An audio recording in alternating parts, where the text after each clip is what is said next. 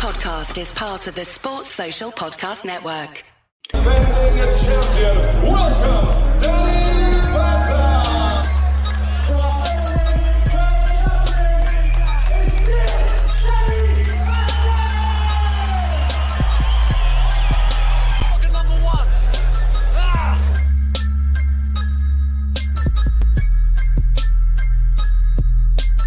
You win.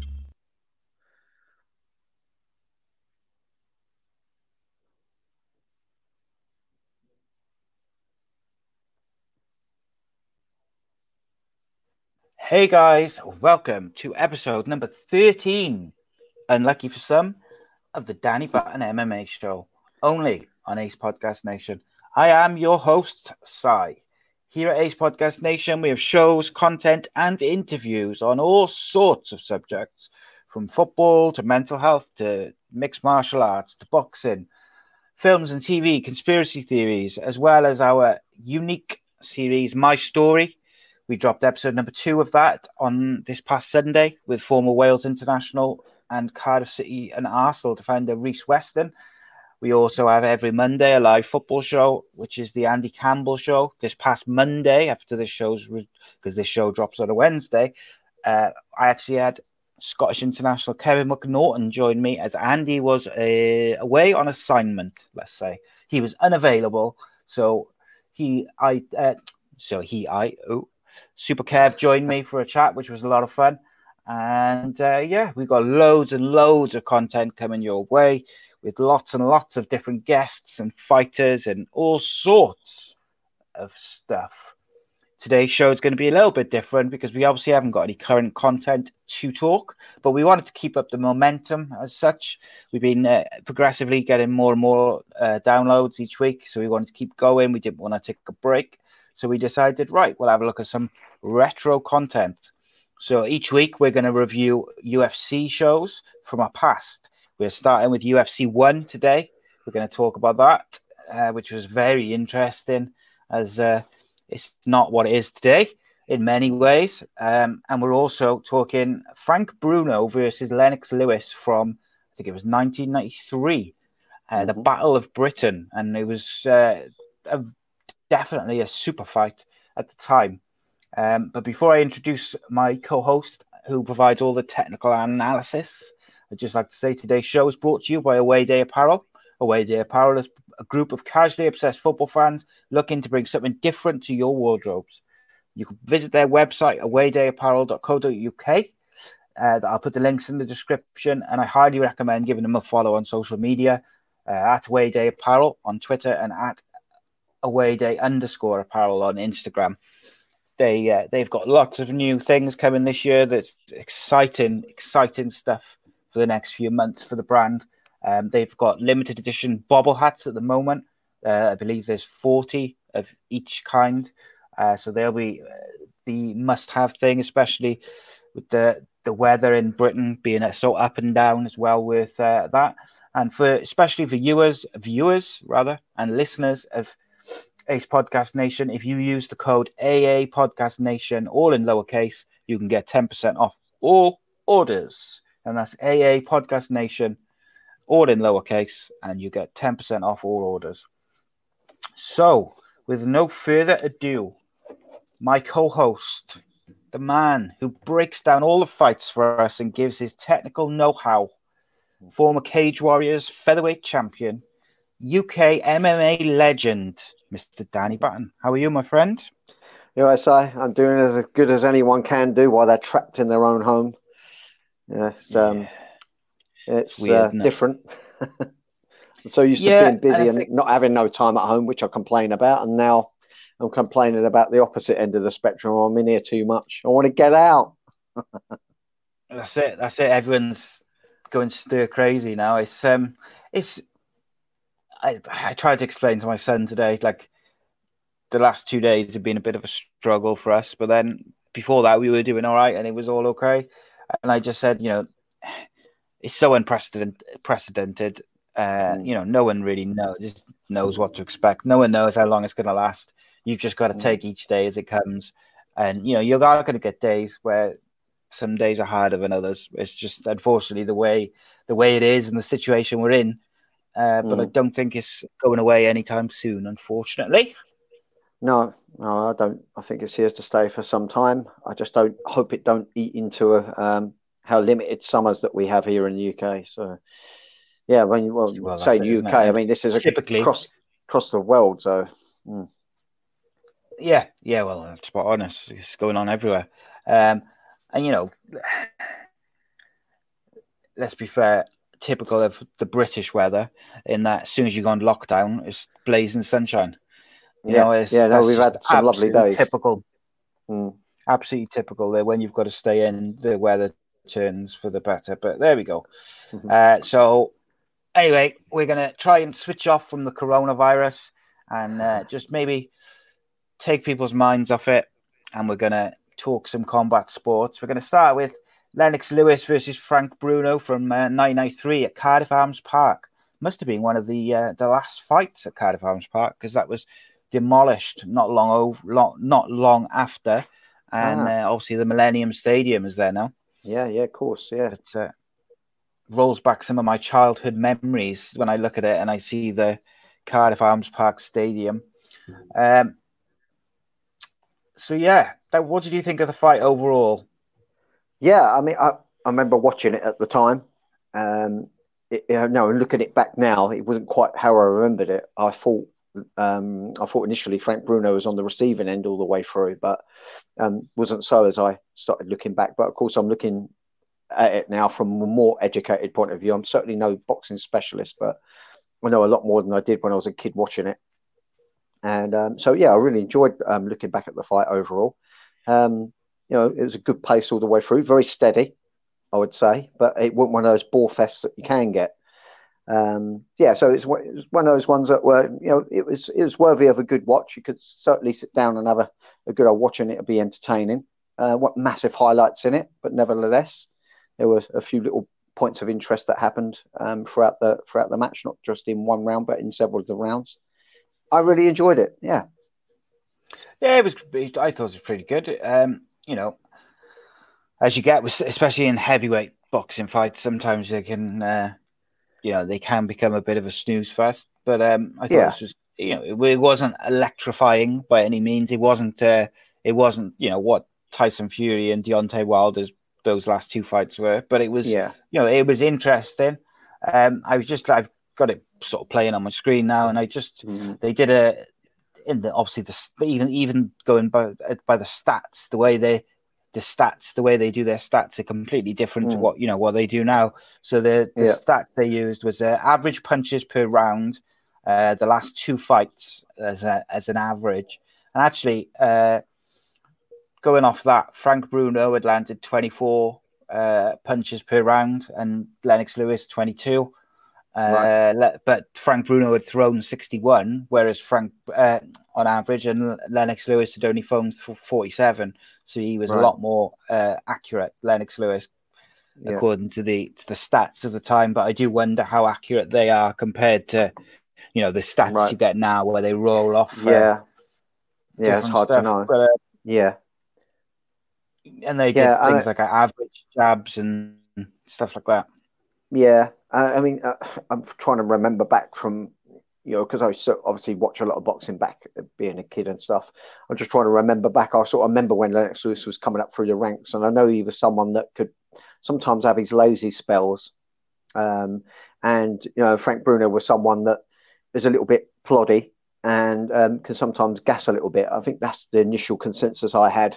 That I knew of when I was watching them, and this was sort of like my expectation watching it back again. But I was quite impressed overall with Frank Bruno. I thought that although he is very, very steady and almost ploddy like, he was actually coming forward constantly. If we start going through the rounds, if we can start doing that. Lennox started out really fast, and this become a theme throughout the rounds. Actually, you got Lennox Lewis coming out, kind of taking it to Frank, but it would only be for like 20 seconds, no more than that, and then he would go back, into backpedaling mode. And very early on, Frank Bruno was working with body jabs a lot, So, I could only, surmise that he was obviously looking to go into deeper rounds and perhaps wanted to take the pace out of Lennox Lewis early. The first round was really hard round to score, like I say, because Lennox Lewis come out a little fast, and then Frank Bruno looked like he was more steady throughout, and he looked like he took the centre better. So, I think initially quite an even round. It's really not hard to know how they judge boxing bouts, being I'm not a boxing specialist, but when it really sways one way or another, it's quite clear. But that was quite a hard round to initially score. And I think they can still score, because in MMA now, we can't have an even round, can we? You've got to go 10-9 or 10-8 either way. But I think you can have even rounds still in the boxing, especially back then. And, if I was going to be pushed or shoved to give it to anyone, I would have given it to Frank, purely because he had the centre of the ring. But it looked very, very even overall. And as a notice of something I observed was that they wrapped Lennox Lewis up to keep him warm. I don't know if you noticed that in between rounds, that they put like a blanket over him. That's something I didn't remember, and something that made me a little surprised. Well, I think it's obviously it was in the Cardiff Arms Park, and obviously, like the Millennium Stadium now, they've got a roof which slides across, whereas back then the Cardiff Arms Park is a very open stadium, and I would imagine it would have been quite blustery and quite cold in there as well, because they only had the fans on the pitch and around the ring. They didn't have them up in the higher parts of the stands, and I think it would have been quite cold in between rounds for the fighters, which is, you don't see that very often. Mm-hmm. But I think you're right. The way you called the round, Lennox Lewis came out quite quick and sharp. And then Frank kind of found his feet a bit after the first couple of minutes and just took the centre of the ring. But, obviously this is relatively early in Lennox Lewis's career. He's only about 4 years into his professional career at this point, and he doesn't look anywhere near as dominant as he did later in his career. But it was a massive fight for him, as a young man fighting someone of Frank Bruno's reputation and stature, experience as well. Mm-hmm. And also on the undercard of this, sorry mate to interrupt you. No, go on. No, go on. I noticed in the undercard of this fight, undercard of this fight. There was a very young Joe Calzaghe made his. I don't know if it was his debut, but he fought a 4-round fight in one of the really, really early fights in the card, which I thought was nice little being 4 historical rounds. Fact. Quite possibly would have been his first fight, being only 4 rounds in duration. Lennox Lewis though showed good footwork, I thought. Even though Frank was looking. Once he settled, he was being, he was sort of going in. Lennox Lewis was the quicker on his feet, I thought. I absolutely agree with that. Definitely, in terms of style, because styles, you make a lot of difference to the way the fighter wants to perform and so on and so forth, both offensively and defensively. And one thing. Frank, what we say, he's a plodder. I think it makes him look like a plodder because he's not like a pretty footwork guy, but he has really good balance though. He's quite very, short and stocky, isn't he? Yeah, he's got really sure-footed type of movement. But that also means you're kind of limited with your attacks. It's hard to be surprising with your attacks. You're not going to be able to float in and float out so much. You kind of like just got to dig through your shots a little bit. And the thing that always makes him look stylistically always the same in every fight is that because he doesn't have this floating footwork, he's not going to go in with like huge flurries like you quite often will see. So someone with really nice footwork, they'll hit a lot of single shots and then, so like the jab and move around and stay out. And then when they've got the energy and the time is right to do so, they'll come in and exert a little flurry and then get back out. Whereas Frank sort of like just have to chip and plod. He's always doing either jab, double jab, triple jab, double jab cross. It's all very simplistic stuff because he's quite a well-built man and not someone who looks super fast or does lots of flurries. He never looked pretty doing flurries. So I think that was a defining difference. Definitely both very stylistically different. Frank Bruno was coming in with a very high guard, and you had Lennox Lewis with a lower guard. So, Lennox Lewis was relying on his defence and his attacks being footwork orientated, and Frank Bruno was relying on his defence being his gloves up by his head and sort of crashing through anything that Lennox had to offer. But in this second round, I really felt like, Frank Bruno was beginning to, take centre up. He's warming up his timing and was catching Lennox. Lennox looked a little off balance. Over we say about his footwork, I think sometimes he used to almost trip himself up a little bit. There was a couple of times when, his balance looked a little off. He's missing Frank Bruno's timing. I think maybe because Frank Bruno's not super sharp, I think his timing must be a little bit awkward, because the shots that Frank Bruno were throwing were not particularly surprisingly lightning quick, but they seemed to be landing quite often on Lennox. And this kind of surprised me throughout the second round. Like I say, I thought initially when I was going to look back at this that I was going to be seeing Frank Bruno on the receiving end predominantly, because I just remember the last part of the fight. But I was really impressed with Frank Bruno. His work ethic was definitely there. He was, digging down, doing a constant work rate, really working his jab well to the body and to the head, and coming in with really good double jab and cross punch as well, which looked like it was gaining the respect of Lennox Lewis. And I would have given Frank Bruno that second round. Yeah, I think he definitely took that second round. And funnily enough, straight away in that the start of the second round, Frank Bruno catches Lennox Lewis with two jabs, straight flush in the nose.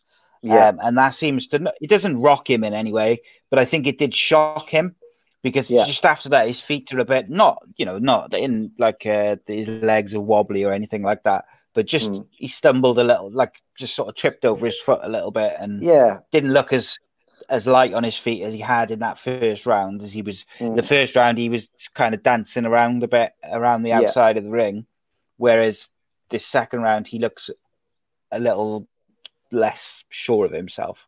And he even ties up Frank Bruno into a clinch towards the end of the round. But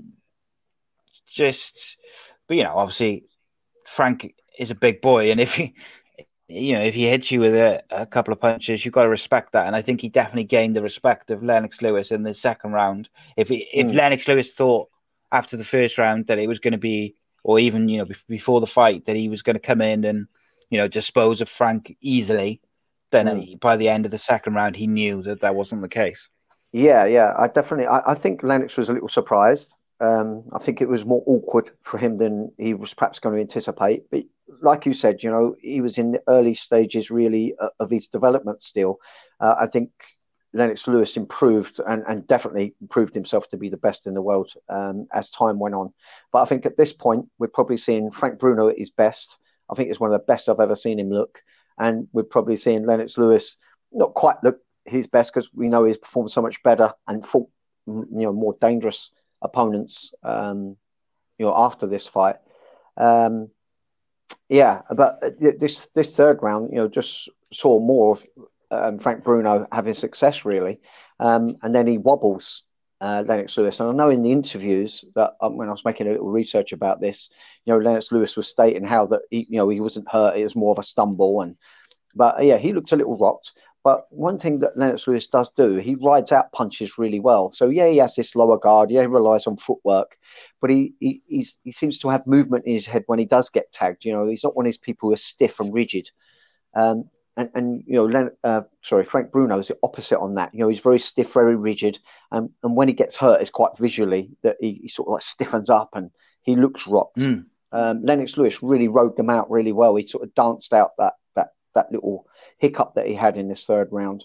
I just saw more of Frank Bruno taking centre. He looked like he's just mildly outworking Lennox Lewis and just looked more the positive fighter. And I gave Frank Bruno that third round as well. Yeah, I think so. By this third round, Frank Bruno's thrown a lot more punches than Lennox Lewis. Lennox Lewis is still, as we said in the pre-fight stats, he's more accurate But Frank Bruno in the second round, he threw 96 punches to Lennox Lewis's 70 odd, and there's the same, very similar stats in the third round. And I think Lennox Lewis is the thing which helps him is one, he can take a punch, but also he's always moving. So like you said, where he gets hit, his head's moving, but he's always on the move. He never seems to be stood in front of Frank Bruno for Frank Bruno to really hit him with a couple of shots. Lennox Lewis started that third round a bit better. He hit Frank Bruno with a couple of nice shots. I think it was a left overhand that got through. But Frank, like you said, technically was controlling the ring and controlling the space. He was making Lennox Lewis go where he wanted him to go.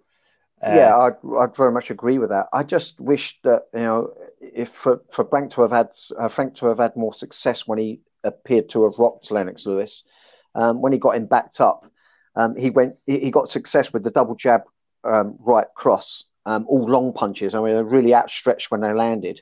I think it would have been better if he carried on flurrying with the straight punches, but he didn't. He went straight in with an overhook, and sort of crowded his own work and got himself tied up, which was a shame because he just missed the moment a little bit there. I think he should have kept everything long. Well, I just where it's playing now in the background, I just got to the bit where he rocked Lennox Lewis, and straight after he rocks him and he sort of snaps his head back a bit, he goes in, and Lennox Lewis tries to pull him in for the clinch. And he's unsuccessful in clinching up, and Frank nails him with an uppercut in the clinch, and that lands quite flush with about a minute and a half to go in the round. And I do feel, looking at it now, as if with this minute and a half to go, Lennox Lewis does not look comfortable, and if Frank could have really poured on the pressure, like you see for fighters doing, 2020. Where when they smell blood in boxing or MMA, they really go in for the kill. Sometimes to their detriment, and they gas out, or they get caught themselves. But you feel like if he had really pushed, because he's got Lennox Lewis in the corner now with a minute to go, and Lennox Lewis does not look at all comfortable. He's got him right up in the corner, and if he could, really, really get into it, I feel like he could have maybe, won the fight before. Early on, because obviously, Frank just unfortunately he doesn't have that sort of flurry style. He doesn't have that I've injured someone and that absolute killer instinct. He's clearly a big hitting man, but I think he does a lot of his damage with the one that he connects with, and I think to try and chase it up, he doesn't have the best awareness to make combinations land once he's already done damage. Like I say, I felt like he crowded his own work a little bit. But nevertheless, it was a good round, and it was another round that went in favour of Frank, in my opinion. It was all about whether he could maintain form, because I think this high guard was working well. I think the fact that he was doing body jabs as well as doubling up and even tripling up jabs up to the head to try to stop Lennox Lewis being counter orientated. I think he was doing initially really, really well. Certainly, I think initially getting ahead in the fight. It's funny you should mention about the Lennox Lewis countering, because just with about 40 seconds to go, Frank Bruno did push forward a little bit, and Lennox Lewis leant back and hit a big wide right hook. And they went kind of over the top of Frank Bruno's high guard, and he caught him sort of on the side of the face, and that snapped back Frank Bruno's head. And he then, for the rest of that 45 seconds that was left in that round, he backed off then. So I think Lennox Lewis, obviously, it was almost like a warning that maybe, don't think that because you've, caught me with a couple of good jabs that this is it, because he did. But just watching the replay now, Frank Bruno really did, he definitely rocked him. I know Lennox Lewis has said since that he didn't, but 100% he did. Because you can just see in the way he reacts to it. I don't think it was hugely, no, it wasn't, huge, he was wobbling, but it was certainly something to have been built upon for that moment. But I felt like Frank Bruno kind of like let that chance slip away a little bit and allowed him to get back in the round and back in the fight. Yeah, I agree with that. What about what did you make of round 4? Yeah, round 4, we saw Lennox Lewis come out quite fast. This is where I think he started to notice that it was a good thing to go at Frank Bruno rather than let Frank Bruno come forward to him. So he started coming out with really fast jabs, getting the jab crosses going. Started getting successes with his jab as well. I felt like Frank Bruno was initially getting the better of the jab game, but we started seeing Frank get jabbed up a little bit. You started noticing, I think it was his left eyelid, isn't it? Yep, his left eyelid started showing signs that it was beginning to swell. So some of these shots were getting through. This round really become a jab war for the first portion of the round. They was both really trying to see who could get the established jab going, and you really contrasting difference. You still got Frank Bruno plodding with his jab. Really trying to set up just the timing for it to be at the end of his shot. And then you've got Lennox Lewis, who has that footwork orientated, trying to stamp in with his lead foot. He literally was stamping his lead foot as he tried to push it through even deeper. I'm not too sure what the boxing term and technicality behind him coming in the way he was with that jab, but that was just a defining difference. He's really stamping that foot. But like I say, I felt like Lennox perhaps started to realise that when he presses forward, this is where he's going to get some successes. He was still on the outer fringes of the ring, still very much Frank doing what he had done in the previous rounds. I just felt like maybe his work rate wasn't quite up to what it had been in the previous rounds. We might have seen the first stages of him just plateauing a little bit with his work rate. But nothing where I thought, oh, Frank's, really fading out big here. Still had really high guard, still had his wits about him. It just looked like Lennox was coming back a little bit more and Frank was perhaps doing a little bit less back. And Lennox certainly was backpedaling a little less. So I think this was when things were beginning to switch up a little bit and Lennox was going to begin to start looking like he could be more dangerous because up until then, it was all really eyes on what Frank was doing. But I think we saw inklings of what was going to be coming in later rounds in this round. I think this was quite an even round. I wouldn't like to give it either way. I would say it was an even round. I think I probably would have just given it to Lennox Lewis. I just think this was, I agree with you, that maybe the first signs that Frank was getting a bit tired. But also, I think more than that, I think it was more Lennox Lewis upped his output, he upped his work rate. His feet were moving quicker. And, we said he had been quite light on his feet, but he was quick around the ring. He was moving from corner to corner. So even when Frank was backing him up a bit, he was moving. So Frank was having to chase him down. And then as soon as Frank was in position, Lennox Lewis would hit him with a couple of jabs, or a bit later in the round, he was hitting him with some overhands. And Frank was still trying to do that same plodding game plan that he displayed in the first 3 rounds, but Lennox Lewis had changed his game plan, or at least made it more aggressive. Yeah, absolutely. I absolutely agree with that. One of my criticisms, if any, about Lennox Lewis was that sometimes he relaxes off the gas when it doesn't look visually like he had to. He just sometimes gets a little bit, I suppose, lazy. I don't know whether you want to say that, a little bit complacent, maybe. Maybe disguises how tired he really is. But sometimes he just seems to wait a lot. And I don't know, he just looks so good when he comes forward. Yet he does it not very often. Sorry to interrupt you, mate. Sorry, I'm really sorry to interrupt you, mate. That's interesting. They just flashed up. The one I'm watching is off HBO, so it's the American. They just flashed up. It said Lederman's scorecard. So I'm not sure if that's one of the judges or if that's, I would have thought it's one of the pundits. And he's given every single round to Frank Bruno 10-9. Right. Okay. Which I found quite interesting because I think we gave the first 3 to Bruno, or maybe did we give one to first round to Lennox? Yeah, it's really hard, the first one. I personally put even. I found it hard to judge, and then I put Frank again. taking the middle rounds. 2 and 3. Then Lennox Lewis round 4. I sort of like got Lennox taking the last rounds, but we're not boxing proper specialists, and for say that Frank run every round, I could see that they would give it to him because he was taking center more. And I think he was slightly throwing more.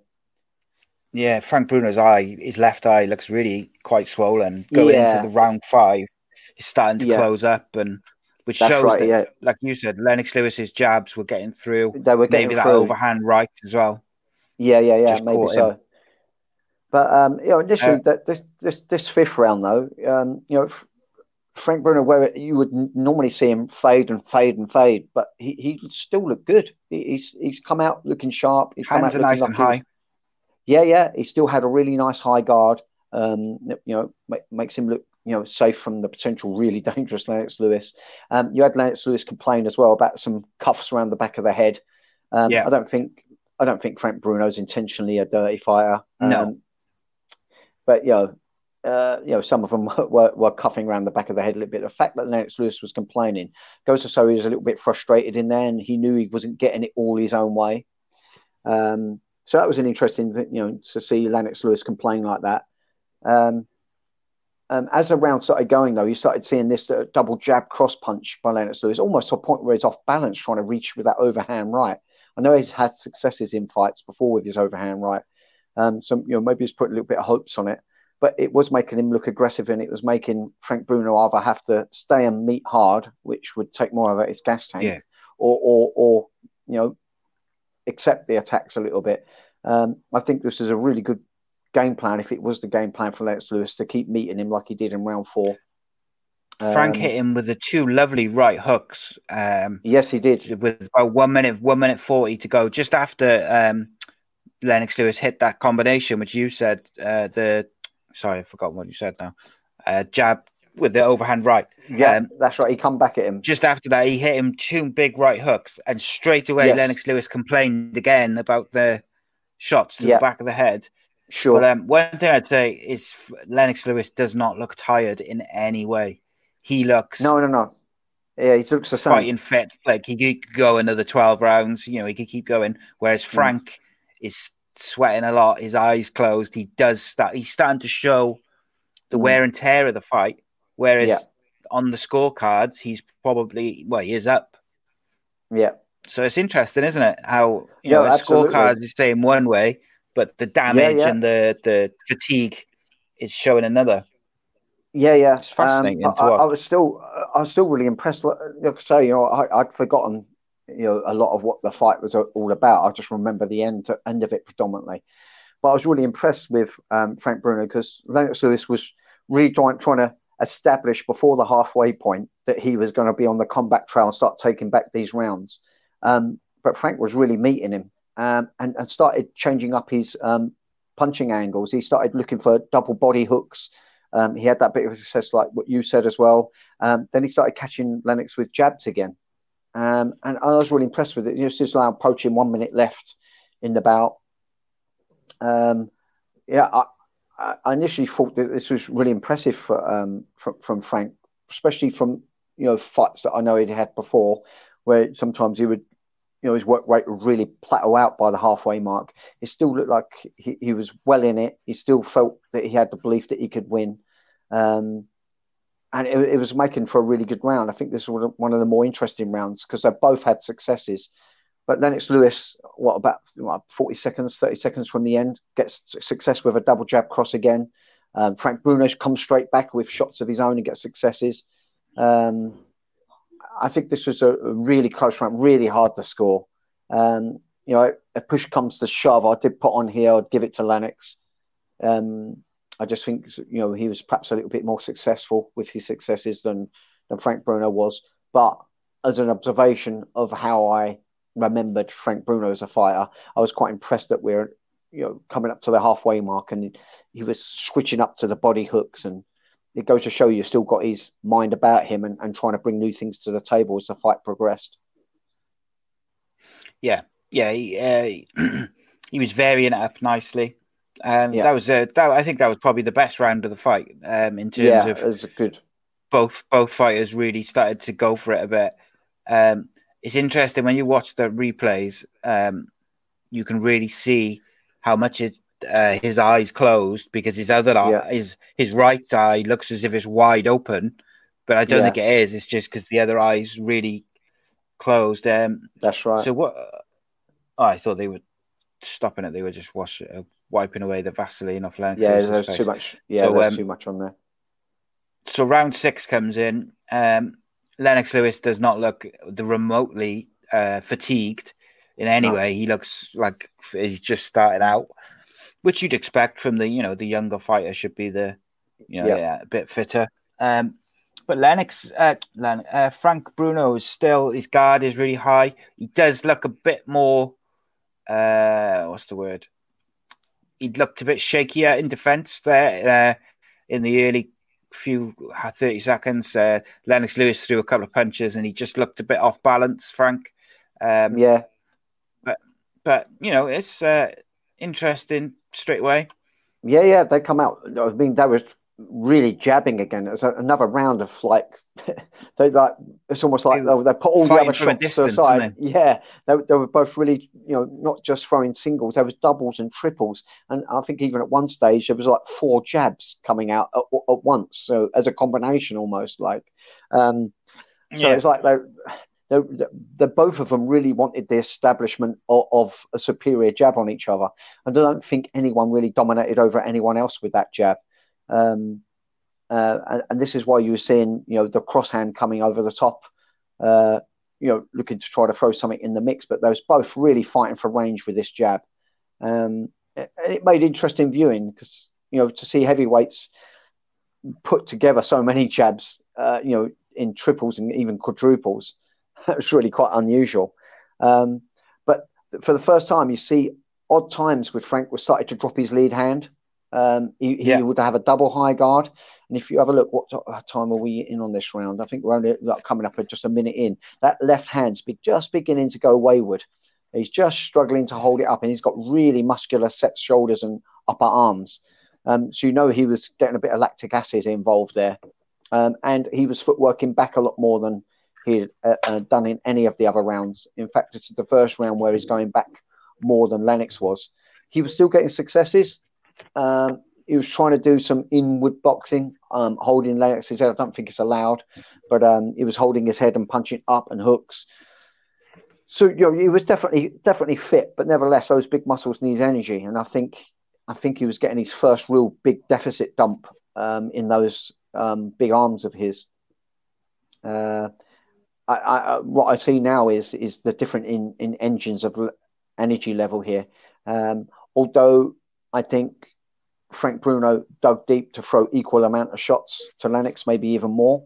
It looked like it took more out of him to throw those shots than it was for Lennox. It looks like Lennox is still coasting the rounds, holding something back. The thing I noticed as well off the stats is Frank Bruno's throwing a lot more, but Lennox Lewis is hitting. He's hitting his target a lot more. I think the other thing is you can see Lennox Lewis now is starting to load up that overhand right, or that right hook.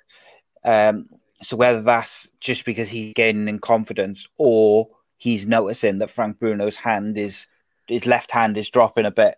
Because like in the first 5 rounds, Lennox Lewis's Frank Bruno's left hand is almost up here. Yeah, that's right. He had it very high. So by the end of round 6, it's down here. Just started to go wayward, yeah. And that's Lennox Lewis. Obviously, his big shot is that sort of right hook, overhand right. That's right. Yeah. And I think he was, measuring it up a little bit for some successes in the round. But this start of round 7 saw Frank Bruno really coming out, and I think he just overrun himself here. This is why I was really impressed. I think this is why we've probably seen him at his best physically, because he was still fit. Although he was getting a bit fatigued in those big muscles, he still had quite good form, and he was definitely fit because he really took it to Lennox. And I think this was to try to say to Lennox Lewis, "Hey, look, we're at the halfway point, just past." But I'm still ready to go the whole amount of rounds at a good pace. but he crowded his work again. If you have a look, he got some successes, and with the doubling and tripling up the jabs. Then he went with uppercuts and hooks, and I just think with those big heavy muscles of his, he's never going to be fast with those hooks, and never going to be super powerful.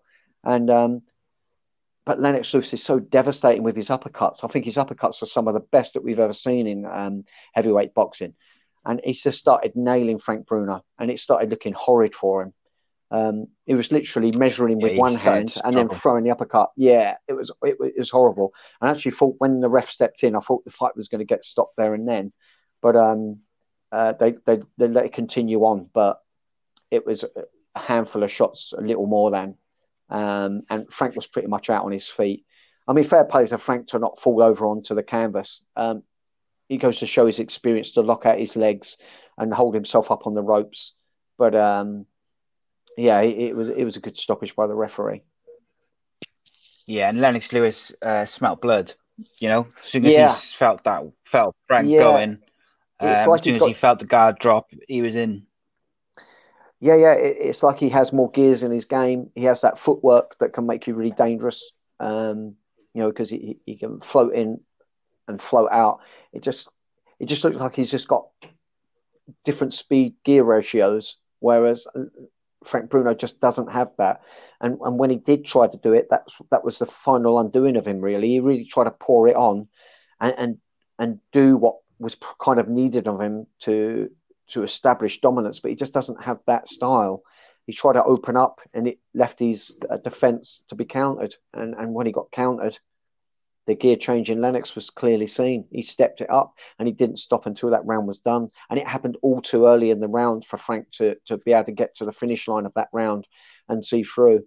It would have perhaps been good to see Frank, carry on doing what he was doing and having successes with, and maybe put energy in with those flurries, knowing that, hey, okay, look, I'm 40 seconds out from the end of a round. Right, I'm going to go at him now, and let's see if I can put a statement down on the round and on the fight. And if he was to get rocked like he did, he could at least get to the finish line. I think even referees, knowing that it's approaching the end of a round, might let a fight go on a little longer because they know the end of the round's just about to ensue. But the fact that this was so early on really give Frank no chance to get through the round against someone like Lennox Lewis. Yeah, especially because he was measuring those shots so clearly. He was basically holding him where he wanted, and just unleashing it. So I don't think there was any way they could have let it keep going. Really, no. As tall and as rangy as Lennox Lewis is, I think some of his best work is his hooks and uppercuts. I think it's in close range. It's obviously great outward. Don't get me wrong, but he had a much superior inward boxing game than Frank Bruno, and it showed. I mean, those uppercuts are utterly disgusting. They looked horrible. Nasty. Would taken a normal man's head clean off. Really good performance, and we see Lennox Lewis go on and develop as a fighter and really become a dominant force. I would have loved to have seen Lennox Lewis have fought Tyson when Tyson was actually at his peak. I'm sure we'll cover that fight, the Lewis Tyson fight. Yeah, I just wish it happened a few years earlier than it did. But yeah, I mean, Lennox Lewis is truly one of the greats. And Frank Bruno was one of the fighters that we all had in our hearts. I remember, my mum and dad would always watch these fights, and we'd sit down together and always watch them. And my mum loved Frank Bruno, so naturally, so did the son. So I always loved him, and I remember really rooting for him in this fight. Lennox Lewis is one of the greatest British boxers of all time, and this is early in his career, and I think that's why I found it very interesting to watch. Much like you, I thought Lennox Lewis had destroyed Frank Bruno, and it's only when you watch it back that actually Frank Bruno was ahead on the card. He was doing well, but he just maybe whether he tired or whether Lennox Lewis just became a more aggressive. But it's interesting to watch this learning curve for Lennox Lewis because he beat Frank Bruno in the end. The way he finished him was quite comprehensive. But but he would have learned a lot from this fight, and his team would have learned a lot from this fight, especially those early rounds. Yeah. I think as he started fighting, these high ranked fighters and beating them, it gave him an aura of confidence, and I think a confidence Lennox Lewis is a really dangerous opponent. I think we saw, him not. I wouldn't even say have doubts, but not know what he's up against truly when he was in there with Frank. He was still giving him respect. I think Lennox is at his best when he has no respect for that fighter, when he knows he's the superior guy. I think going into this fight, he was still learning, where he was in the rankings. I think Frank Bruno was actually ranked like number 5 as all-time heavyweight at the time. So not quite. Obviously, deserved his right to be in there with Lennox Lewis, but I know there's always been an issue, isn't there, with boxing, of them holding different belts and different things. But I mean, Lennox Lewis went on to shine brighter and brighter after this bout, and I just think this was. I think he started to really make roads of improvement thereafter this experience in there with Frank Bruno. Yeah, absolutely, mate. Absolutely. Okay, so we'll cover another fight next week, and we'll also discuss UFC 2 next week. We're going to talk UFC 1 now. We're not going to go through it round by round and fight by fight. We're just going to we'll go discuss each fight, but without, really going into the amount of detail that we would normally. But first of all, I wanted to just say, this is UFC 1 is a real early concoction of what the UFC is now. The tagline was "There are no rules." They, in fact, with very limited rules, but there was no biting or eye gouging, but you were allowed to pull hair, headbutt, groin strikes, and fish hooking. This obviously changed as the years went on, but in this first tournament, it's also a tournament format. So instead of like a card of fights, it's a knockout tournament from start to finish, with the final being the final 2 fighters. There's no weight limits, so you can have super heavyweights versus flyweights or whatever it may be, which obviously again changed as the years went on. But this was a very interesting spectacle. Yeah. I mean, this was back when it was really martial art versus martial art, and we really don't get that anymore. Of course, you're going to have fighters like Damian Maia specialize in the ground arts more than any other area, so it's kind of predictable where he wants to take the fight. And you could say that about Adesanya for his striking. Where he predominantly wants it, and it's about trying to keep it there. But fighters today are well versed in every area. You can even see a British fighter now that hasn't got a pedigree in wrestling managed to stay on the feet against a way superior wrestler in terms of credentials. But the sport of MMA has evolved, and you can now anti-wrestle, and just because you're a superior wrestler doesn't mean you're going to get the fight to the ground anymore. The sport's developed of its own right. But you can't help but have a love for the way it was. A kung fu guy against a karate, and a sumo guy, versus a kickboxer. What would happen? Wow. It was full of wonderful questions that no one knew the answers to, truly. Yeah, and I mean, when you look at the Royce Gracie fights, he barely, I don't think he threw a punch in the 2 or 3 fights he has in this tournament. He barely threw a punch. Even when he was on the ground, and he would have mount, no punches thrown, a couple of kicks. The kicks were very similar to what John Jones does now, where it's down and forward onto the kind of knee joint to set up for the takedown. There was also no doping probes at this time. There was no judge score. There was no time limits. The only way you could win was by your corner throwing in the towel, knockout or tap out. The first bout we saw, which was so interesting to me, I haven't watched it for a long time, and it was Gerard Gordeau, who was a Savat fighter, versus Telia Tuli, who is a sumo wrestler, who is also stars in Hawaii Five-0 and the Magnum PI and a couple of other TV shows now. So like some people would have been, if some people watched this along with us and they weren't familiar with it, they may have looked at it and gone, "Oh my God, it's him from the TV." But he was a proper sumo wrestler. He was not like a freak show type of thing where they brought a celebrity in. But he got knocked the F out very quickly. I mean, it's the first ever fight in UFC. And what a fight. I mean, I think the commentator said, was that, the teeth shot out over towards where they were. I mean, it don't get any more dramatic than it was. And I think that just set the precedence of how some of these matches were potentially going to go. I mean, I think it's all about, back then, not having established ideas about how fighting was really going to go, knowing that you're going to be doing knockout rounds and have all those fights in one day. You want to be getting people out of there as quick as you possibly can. And you really saw that throughout the theme of the early shows. People were getting victories very, very early on. And well, this was the first ever one. And it really didn't last long at all. The sumo wrestler, I mean, he's in a totally different environment. When you're fighting sumo and they're fighting each other, they lock horns somewhat, don't they? And they're pushing weight into weight. Whereas a Savat guy, totally opposite stylist, doesn't want to get into any kind of confrontation other than striking confrontation.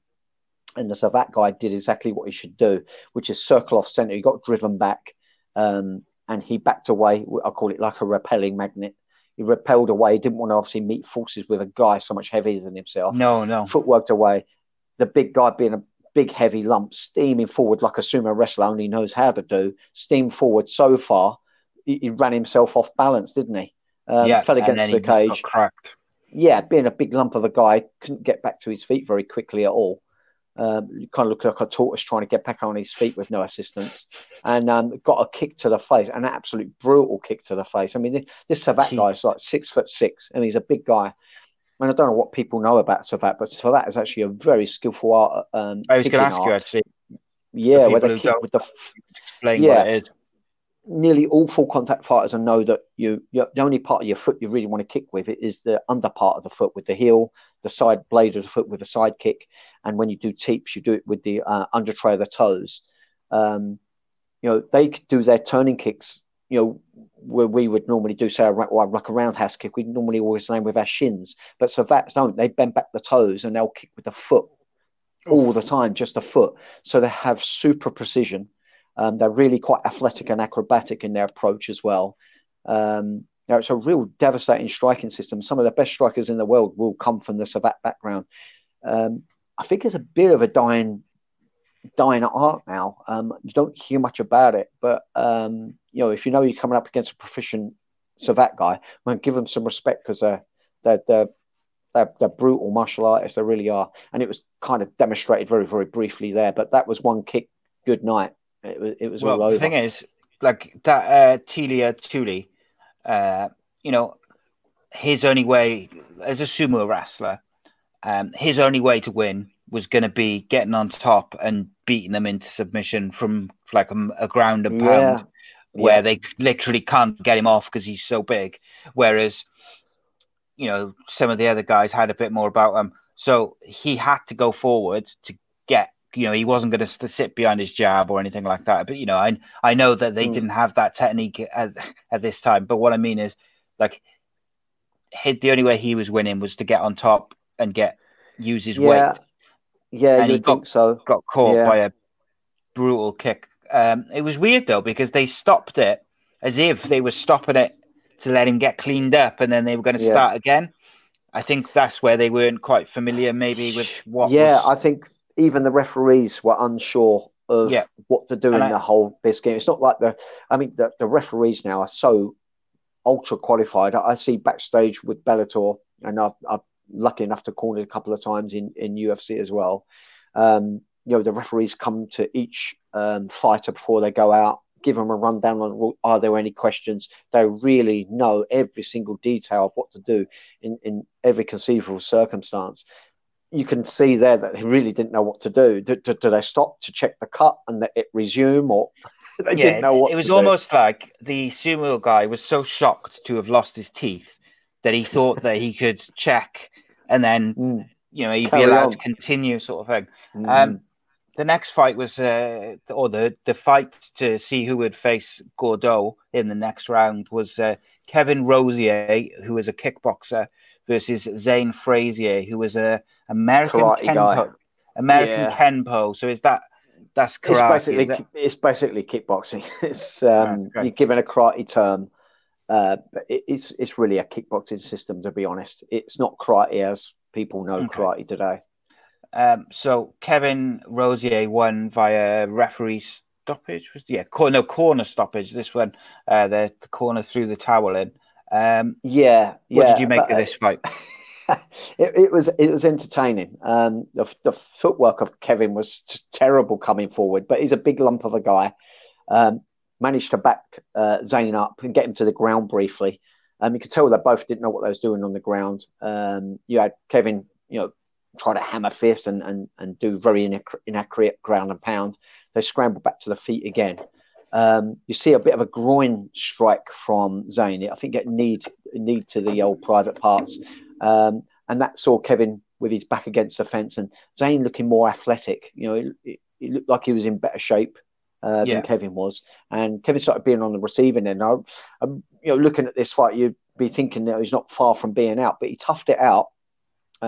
He took the knees, took the inward boxing. So there was clinch and boxing and uppercuts going on. But then Zane looked like he was running at a puff a little bit. And instead, Kevin started coming back. And it was so entertaining. It was really good. Wasn't it? You got to always remind yourself, these people are not proficient in the term of MMA. It was not MMA. It's called mixed martial arts, not because they were mixed in their skill set. It was mixed martial art because it is martial art versus martial art. And they had to improvise. They had to improvise that it weren't a ring. They had to improvise the fact that they was in a cage. Having your back up against the cage is vastly different from ropes. Some of these guys would have fought only ever on an open mat, being karate and taekwondo. They wouldn't experience a cage or a ring. So it was interesting to see them improvise on the spot. But it was looking like it was going all Zane's way. And Zane got it to the ground a little bit with Kevin down in a turtle position. And it looked like it was curtains for him. But he broke out from that. When they both stood up, Zane looked absolutely done. His hands were down by his side. And then we had Kevin Rosier started to come forward, gaining more confidence. And it wasn't long before Zane literally collapsed, I think more from exhaustion. But in true old school MMA, as it was back then, fashion, you saw that good old head stomp coming in. Because, of course, soft kicks and that are allowed. It was another grounded kick that ended the bout in the form of a head stomp. It looked absolutely brutal. Oh, it did indeed. And like a lot of these guys, like when it came to outside of their martial art, so if some of them went to the ground or into grappling, they did not have a clue what to do. But that was what made it so interesting. Yeah, it's almost like I don't want to say the freak show because that's almost disrespectful, but like it's that aspect of it, of the just martial art versus martial art and no weight divisions, and it makes for some very entertaining viewing. And next up, sorry, just to finish off on that as well. Did you see the interview as well with that Kevin afterwards? Did you see I'm not sure I did. I probably did. Yeah. No. Okay, it's really interesting. They're saying, how did you find it in there? He goes, it's really great. I'm just here to entertain. He was saying how that there have been many shows that he had, agreed to do, but none of them, obviously, they got blocked in some form or fashion. You can only but guess, but they never went ahead. And he only had 3 weeks to prepare. He lost 45 pounds in weight, just 3 weeks to prepare. So no wonder why you're seeing people in there absolutely gassed out. I mean, it seems like they scraped together this card with not a lot of time for people to prepare. But one thing I think you would guarantee is that Hoist knew when this was going to happen, that it was going to happen. I'm sure he had a proper fight camp in preparation. Yeah. But he said, look, I'm in here for the love of it. I'm doing it. This is entertainment. And if I could get in there and do it again, I would. I mean, that's just fantastic. Great attitude. Yeah, it's just interesting. Next up was the legend, the god, Royce Gracie, Brazilian Jiu-Jitsu versus Art Jimmerson, boxing. I believe he was I forget off the top of my head now. I think he was like a flyweight champion or a featherweight champion. He was a boxing champion, IBF champion at the time. Legit professional boxer. But he lasted 2 minutes and 18 seconds against the legend. Yeah, before not bad. He was submitted to no surprise. Yeah, I mean, this fight got a lot of attention for the fact that, if you look back, he's wearing one boxing glove. I mean, yeah, again, a total. You could totally see that in his frame of mind, he doesn't really know what he's getting into. Would you go in there bare knuckle? Do you not? Shall I have one boxing glove on? It's like, okay, this is mixed martial art. I'll have a boxing glove on and have one bare hand. And I mean, how crazy to see one boxing glove on the hand. It's kind of comical to see. But respect to Royce, really. He never disrespected any of his opponents. He never rushed about it. He picked his timing. Never threw a punch. No. He and I'm lucky enough to have got him at our gym a couple of years ago now, 3 years ago now, maybe, to do a seminar. And the way he constructed a seminar was a completely self-defense orientated aspect of Brazilian Jiu-Jitsu. And it was great, super interesting. He basically run us through all the technical aspects of how he fights. And it was the same thing. It's about, sort of like having your head back, your arms out, stamping at the leg to try to get your entry. He did exactly that here. He was attacking the guy's leg, not mixing it too much with the hands. And he shot him for a double leg. Now, not like a wrestler would do. He didn't have his drive and turn phase. He shot him on double legs, stayed down on his knees, and the guy had no aspect of sprawling or how to keep his balance. And he got bowled down very, very quickly, mounted.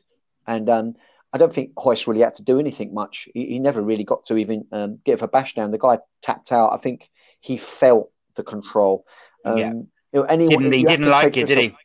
No, he didn't. He didn't like that feeling of being controlled completely by the other person.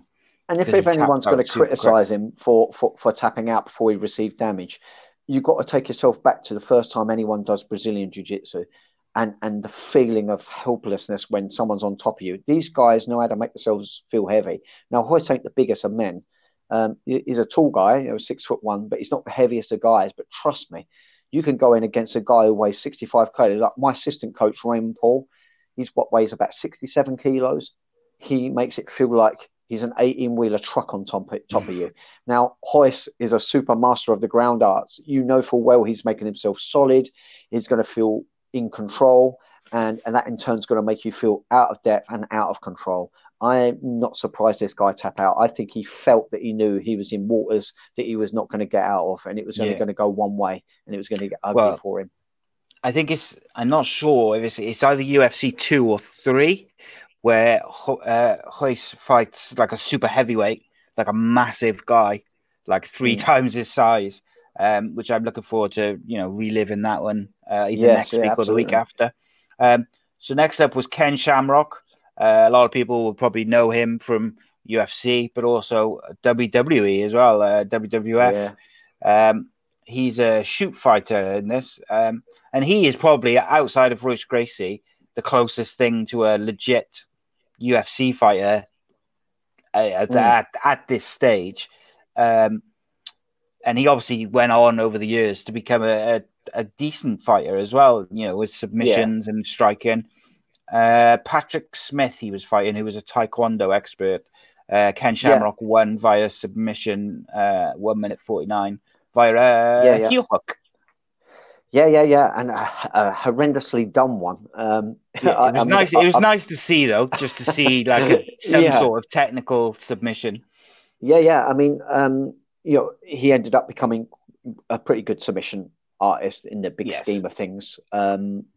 We wasn't seeing his submissions as good as they ended up developing into.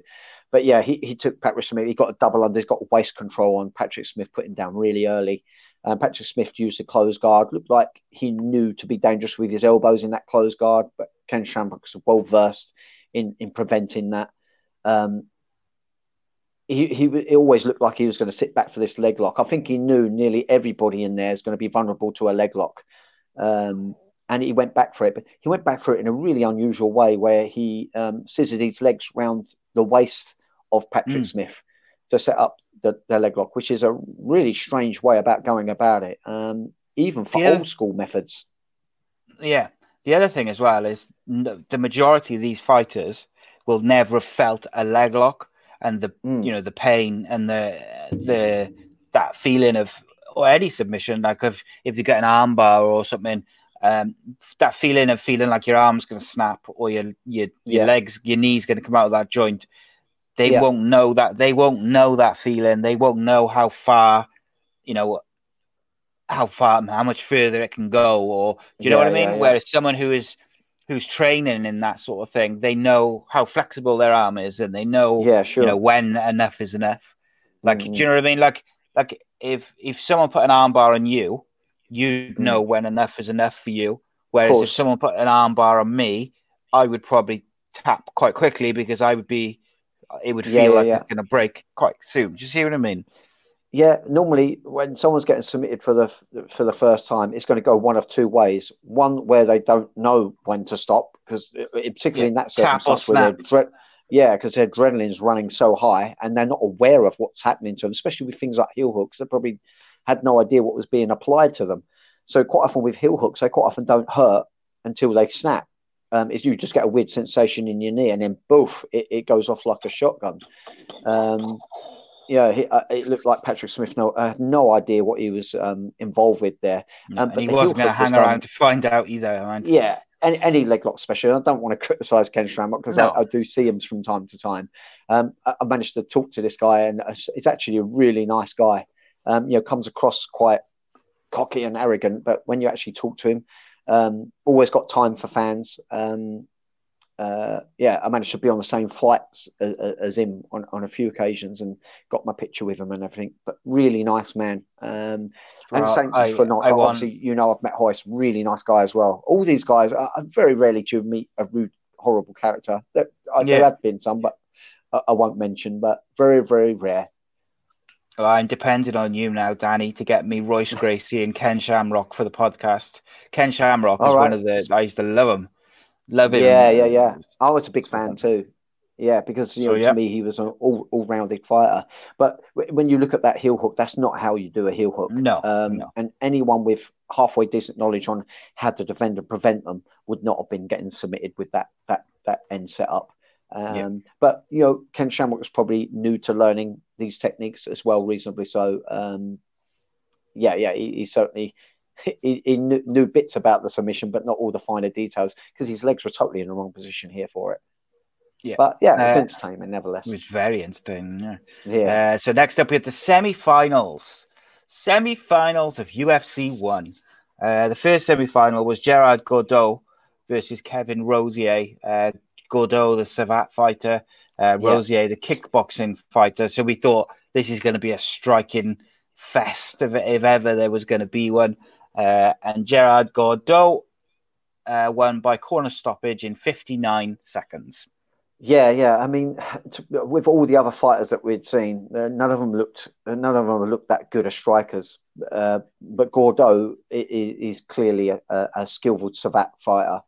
He was, doing the jab and the round kick. He not only attacked the lead leg of Kevin, but attacked the rear leg of Kevin as well. He was just head and shoulder, and he was by far the fresher guy. I mean, he finished the previous fight with a kick and a couple of punches. Poor Kevin Rosier had quite a war on his hands. He had the longest fight in the whole tournament. Yeah, he did 4.5 minutes, something like that. And as we knew from the interview that we spoke about, we knew he only had 3 weeks to prepare, so he's absolutely exhausted. He'd given his all already. But again, it was another grounded kick finish, which was the theme of UFC 1. It was another stomp, but this time to the body. Yeah, I was going to say, didn't he have a broken hand as well? He had trouble with the hand, whether it was broken or not. I know the commentators were talking about it.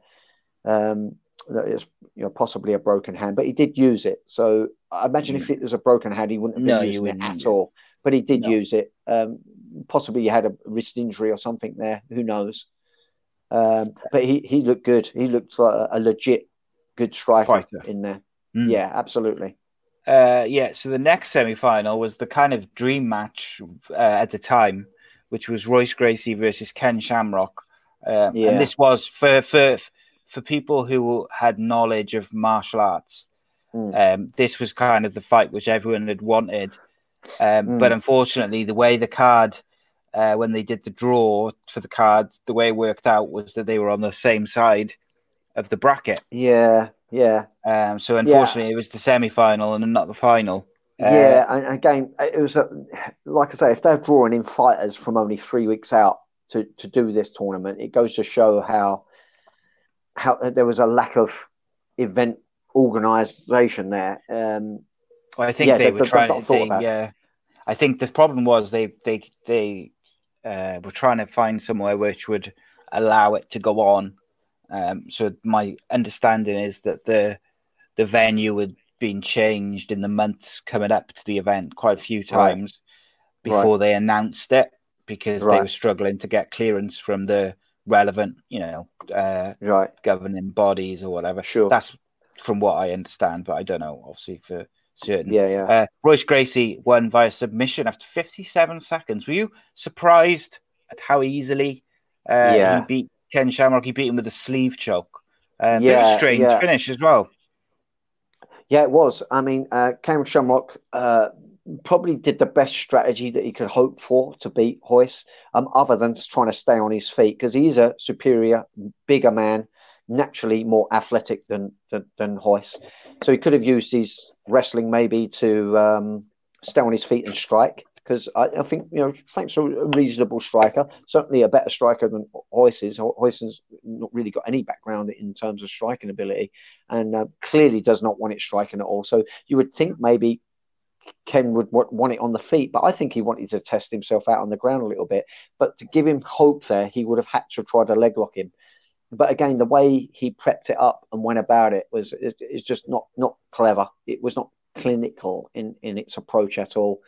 And any proficient BJJ guy just has pretty decent control of all his limbs. And he saw this leg lock coming, did the right type of things in terms of spoiling it, in terms that Ken was setting it up so wrong.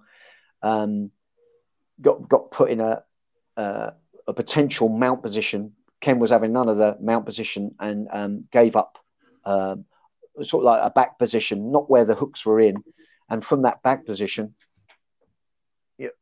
Royce used what he had on as part of his fighter tee, a gi. And so he used a sleeve choke, which was really, really quite clever and adhering to his martial art.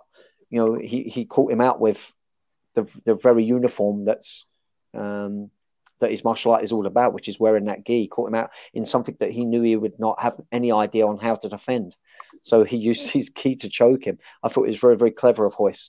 I think had he tried a normal guillotine, had he tried a normal armbar, a normal triangle choke, that could have really dragged the fight out. I think Ken would have had athleticism and some know-how on how to defend those, and it would have dragged out to be a longer fight. But the fact that he went for something which incorporated his gi was a clever move and a righteous move that got that quick finish. Really clever for Royce to do that.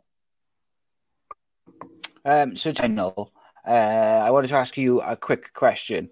Do you think they should have made all the fighters wear the same style of no. Yeah. equipment? No, I don't. Or do you think it adds to it that they were able to wear their own martial arts? I think back then it really was martial art versus martial art. And, if you're a judo guy, you're all about, being able to use your own gi or your opponent's gi. Okay, so you could go up against someone without a gi. It doesn't mean you can't use your own gi, like we saw with Royce. So absolutely, as it was back then. I mean, MMA now is a sport under its own set of skill sets now. So, I kind of get it. The organisations limit it.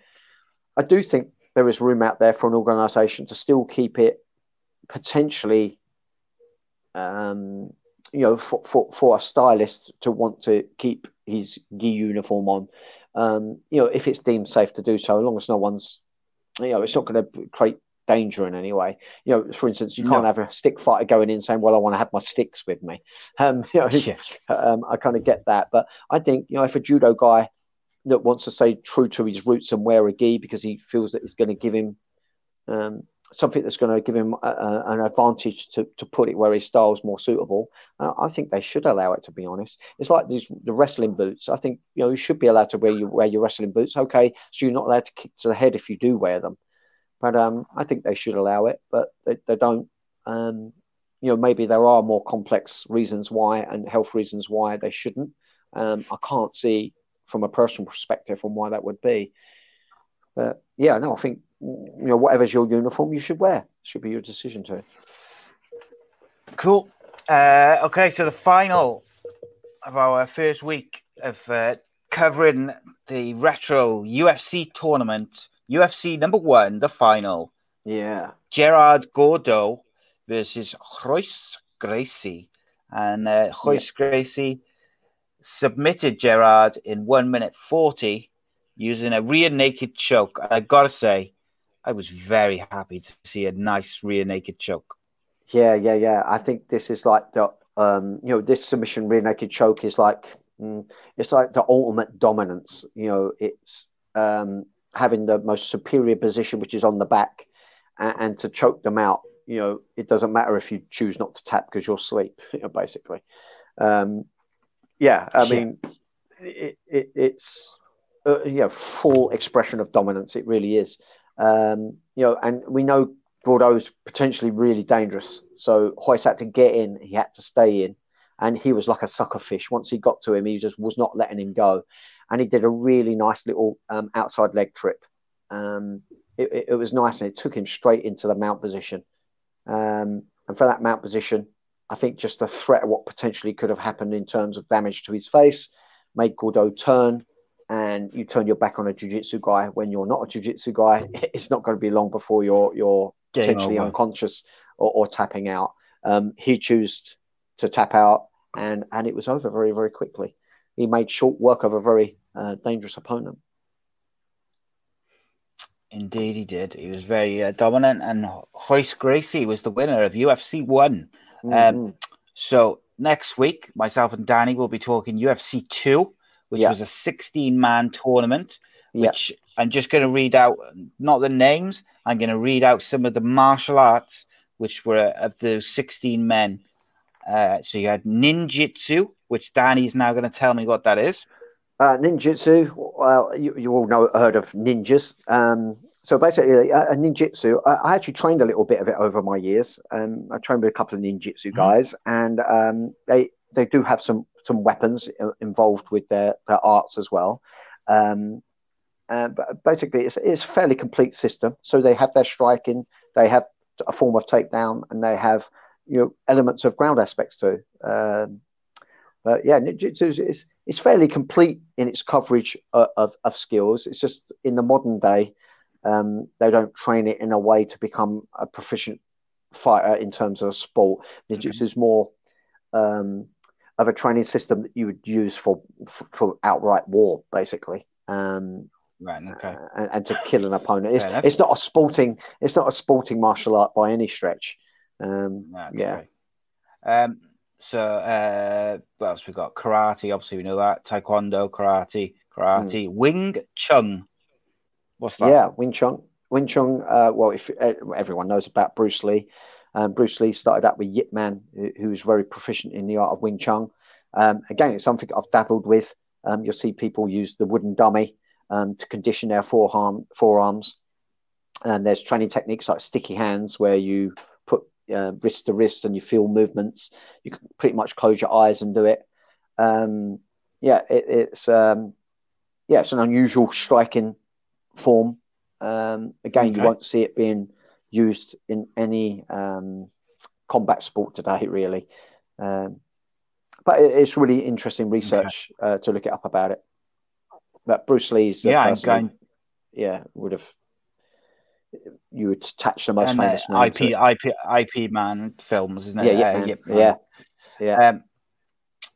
So what else we got? Sambo, which I know that one. That's like a Russian martial art like I can't remember what it's based on, but it comes from Russia, so I know that much. Yeah. That's a pretty realistic training system. You know, they're legit good. Okay. Someone's good at Sambo is good. Now we're going to test you. What is San-Soo? San-Soo. Is this was this the one that Joe San? Is it Joe San who represented that system? Sorry, let's have a look. No, it was Tadeusz Luster. San-Soo. Okay, no, I don't know. By the looks of it, the full name is Kung Fu San-Soo. Oh, so okay. I'm assuming no, it's like I wasn't aware. I know that Joe San San come up with his own, but I think he come along maybe in UFC. Right, okay. 3 or so. Do you remember that Joe San? He ended up. I think he's in prison now. I think he's in prison for murder or something like that. But he also starred in a film or two. He fought Keith Hackney. Oh, right, okay. Yeah. But as we go through UFC, I could cover a little bit more knowledge about him when we get there. So as we got some Muay Thai. My page has gone off now. But yeah, there's lots of different martial arts in UFC 2. There's some interesting bouts and fights, which I'm really looking forward to watching and talking to you about, because the one thing, one of the very few good things to come out of this lockdown has been that we got to cover some interesting and some classic fights. So we talked UFC 1 and we talked Frank Bruno and Lennox Lewis, which was really enjoyable. Next week we're going to talk UFC 2, and JD sent in asking us to cover, because I asked people to send in if there was a particular fight that they wanted us to focus on, whether it's boxing or MMA, then we would cover one fight per week plus the the UFC card that we're on for that week. So we're obviously next week we'll do UFC 2, and they've asked us. JD's asked us to cover Kazushi Sakuraba versus Royler Gracie from Pride 8, which if anyone has ever seen any Pride, they are fantastically wild Pride shows. Yeah. Just for you guys, if you want to watch these shows, so you can kind of go along with us, you can find the Pride shows on UFC Fight Pass, and obviously UFC 2 is on UFC Fight Pass as well. And yes, that's the show. I really, really enjoyed that, Danny. I've got to say. Yeah, it's a good bit of fun going over old school. Yeah, and we had a little taster into what the watch-alongs will be like because we both put the boxing on, to watch as we were talking about it, and basically that's what those watch-alongs will be like. And if this lockdown does, drag on into a long period, maybe we could do like a watch along one night in the week. We'll do we'll pick a UFC card or something and just chuck it on there, and we could always do like a watch along just to pass some days in. So we talked UFC 1, which was called UFC 1 The Beginning. Next week, UFC 2. Yeah, No Way UFC Out. 2, it was a videotape. I was with my first girlfriend. We had nothing to do one evening, so we went to Blockbuster Videos. And I remember seeing the video, because I think I covered this in the podcast that we had originally done. But I picked that as a movie, thinking it was a movie. And it ended up being this UFC 2. And I was thinking, crack, that looks really real. And of course, as it's playing out, I'm like, what the hell? This is real. I couldn't believe it. I remember showing my dad some of the fights. I'm like, Dad, look at this. And he goes, oh, bloody hell, son. I said, I want to be a world champion in this. And of course, he does what he normally does when I used to give him many of my ideas. He was like, oh, yeah, all right, Dan. But you became a world champion. Yeah, years and years later. I ended up doing it as a professional sport, but a little bit. Featherweight champion of Cage Warriors, yeah. So UFC 2 is some facts. UFC 2 also they extended the tournament to 16 men. It also marked the debut of John McCarthy as a referee. But competitors could only win by submission or knockout, or the towel being thrown in. So that's the same. No weight classes as usual. No rules. Did they remove the groin shots yet? Doesn't look like they did. No, I don't think they did. Royce Gracie is, Royce Gracie is obviously defending his crown. I'm trying to see if there's any familiar names now. Patrick Smith, Johnny Rhodes, David Levicki. No one massively. Robert Lucarelli. No one that's Scott Baker, Royce Gracie, Minoki, Ichichara. Can't see anyone who would stick out name wise. But obviously, you might be more familiar with a lot of them. But I've got a list of the finishes, and the finishes look a lot of fun. I've got to say, there's KOs, there's guillotine chokes, there's lapel chokes, arm locks, triangle chokes, KO. Oh, that's going to be good. Corner stoppage. Cannot wait. Danny, thank you for joining me again, my friend. That was great fun. Yeah, my pleasure as always, Si. And guys, we'll see you next week. You can find me on Twitter at ACEcast_nation. You cannot find Danny on Twitter because he's not on there. You can find me on Instagram at the same at ACEcast_nation. Please subscribe to the YouTube channel, youtube.com/ACEpodcastnation. That's the best way to support the channel and the podcast. And check out all the various stuff we've got on. At least 3 shows a week. In this lockdown period, it'll probably be more like 4, maybe 5 some weeks. Got loads of shows coming up with Robbie Regan. Shows coming out soon. Former world champion boxer. I know I've got some Cage Warriors fighters coming on. A UFC fighter coming back on. Plenty of stuff to keep us going. So, guys, keep an eye on all our shows, and we will see you next week. Cheers, Danny. Cheers, Sam, and thank you, everybody, for listening. Indeed.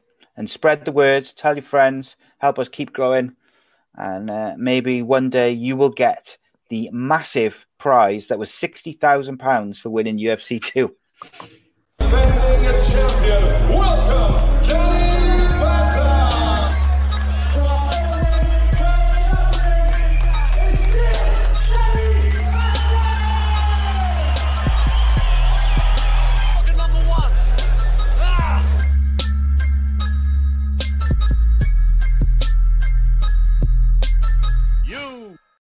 Sports Social Podcast Network.